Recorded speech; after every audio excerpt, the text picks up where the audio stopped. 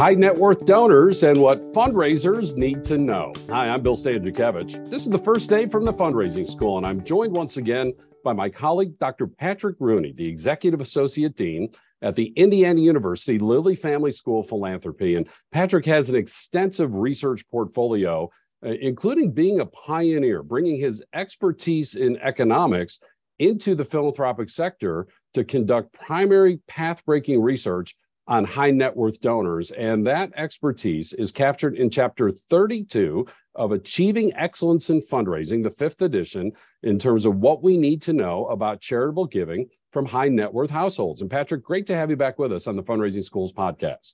Thanks, Bill. Happy to be here. And again, you've devoted literally decades of research time to this topic. What are some of the key themes that you have seen consistently about high net worth donors and their charitable giving?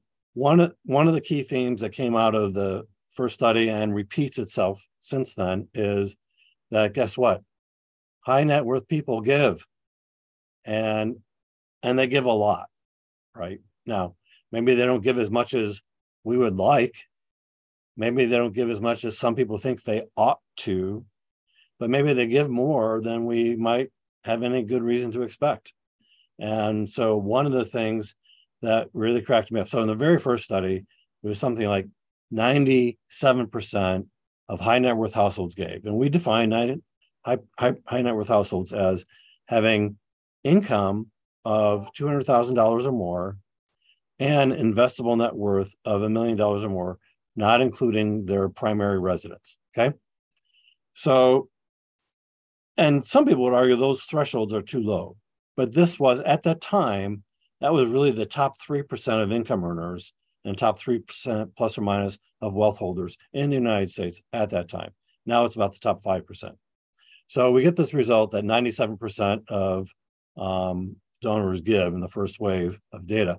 And it's been 90 to 95%, every year since then. So one of the findings is upwards of 90%, 95% of these high net worth households donate. And that's significant because the American average right now is about 55%. So these households disproportionately give more often, more frequently, correct? Yes, sir.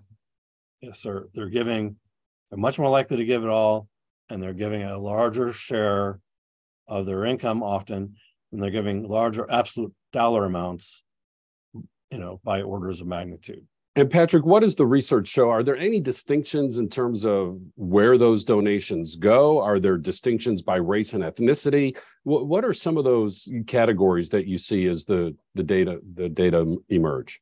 Yeah. So one of the things, and you'll see in the chapter that we try to walk through what are the differences by subsector, religion, secular, and then subsets of secular, health, human services, and so on. And we look at the kind of mean and median amounts, but we also look at giving by white versus men, women, white, communities of color, Hispanics, and we also look at giving instruments. So do they use a foundation? Do they use a donor advised fund, and so on and so forth? I think one of the things that it's important to keep in mind is that philanthropy manifests itself in many ways, and in the Bank of America study, we primarily focus on the giving of time and money, but we spend most of our efforts focused on time.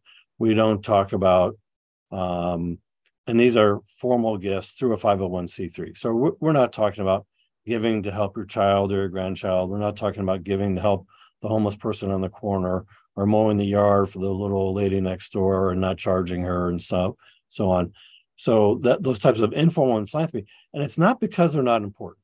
Those types of informal philanthropy are very important in terms of the bonding of society, overlapping generational, support, but also keeping the peace in the family, keeping the peace in the society.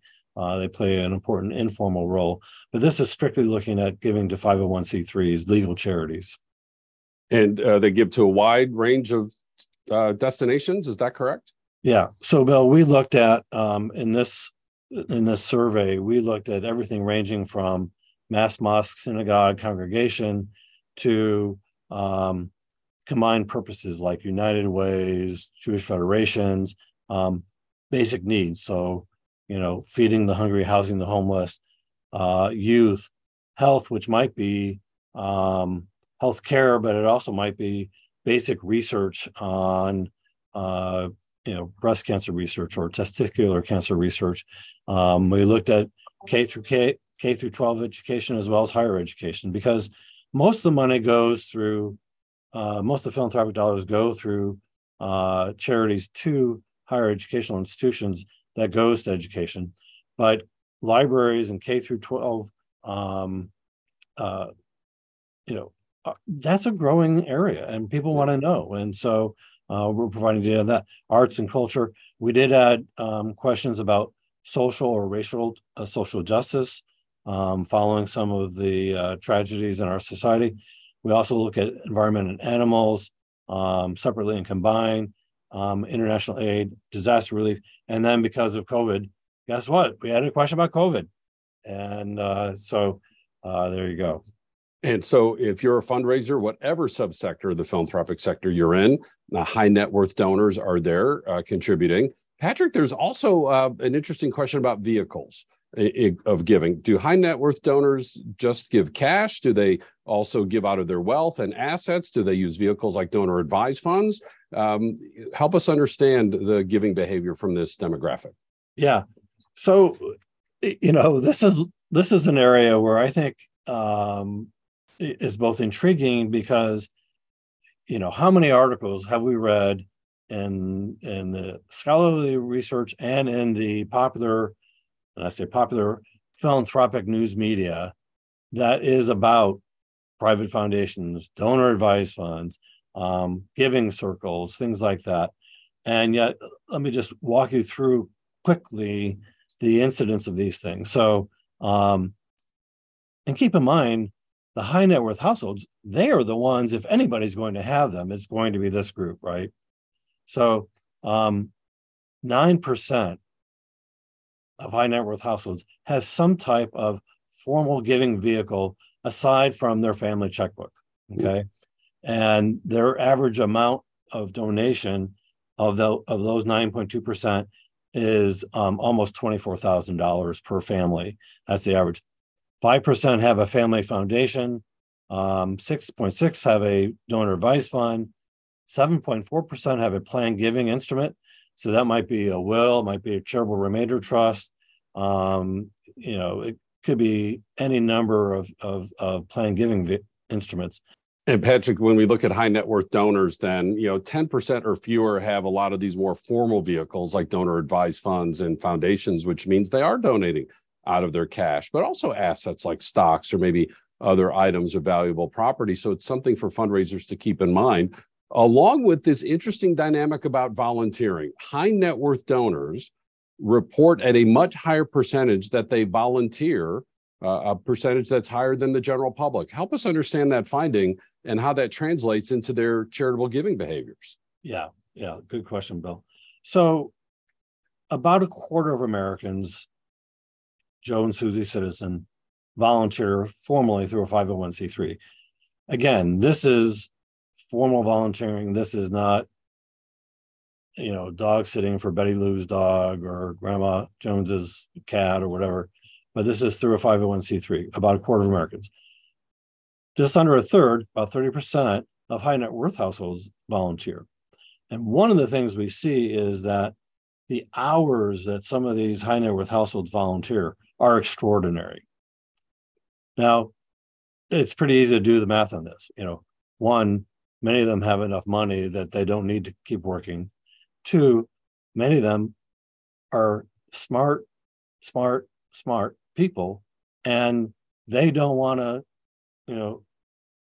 glow into this Jello blob that sits on the sofa and has their brain deteriorate. One of our economists did a paper looking at the rate of decay of your mental functioning. And if you stay intellectually engaged after you retire, your rate of decay is very flat. If you just disengage from problem solving, your problem solving function in your brain goes bloop, falls off the page. And so volunteerism is a really healthy, both mentally and emotionally, way to stay engaged.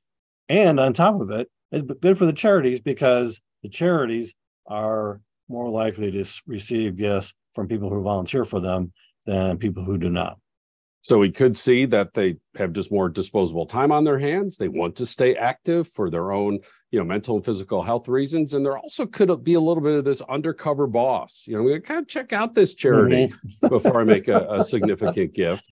And these are the types of findings that we see in Chapter 32 of Achieving Excellence in Fundraising, the 5th edition, authored by Patrick Rooney and his colleagues. And as you read this chapter, we want you to keep in mind that all donors are important. All gifts are important. We need to fundraise across our entire donor pyramid, but also it's important to see what distinctions we see with high net worth donors. We have a course specifically on major gift fundraising at the Fundraising School as part of our certificate in fundraising management, one of 4 certificates we offer, nearly 24 public courses, and we can take our curriculum and tailor that specifically for your nonprofit, your association, your county, your region through our custom training programs. We can do this in person. We can do this online. We have quarterly webinars. We have these free weekly podcasts. And again, also the textbook, Achieving Excellence in Fundraising. All this information on our website at philanthropy.iupui.edu/the Fundraising School. So grateful to my colleague, Dr. Patrick Rooney, for sharing his expertise today. We're grateful for our producers, Mike Anthony and Jennifer Boffman. I'm Bill Stanczykiewicz, and now you are more fully informed on this first day from the Fundraising School.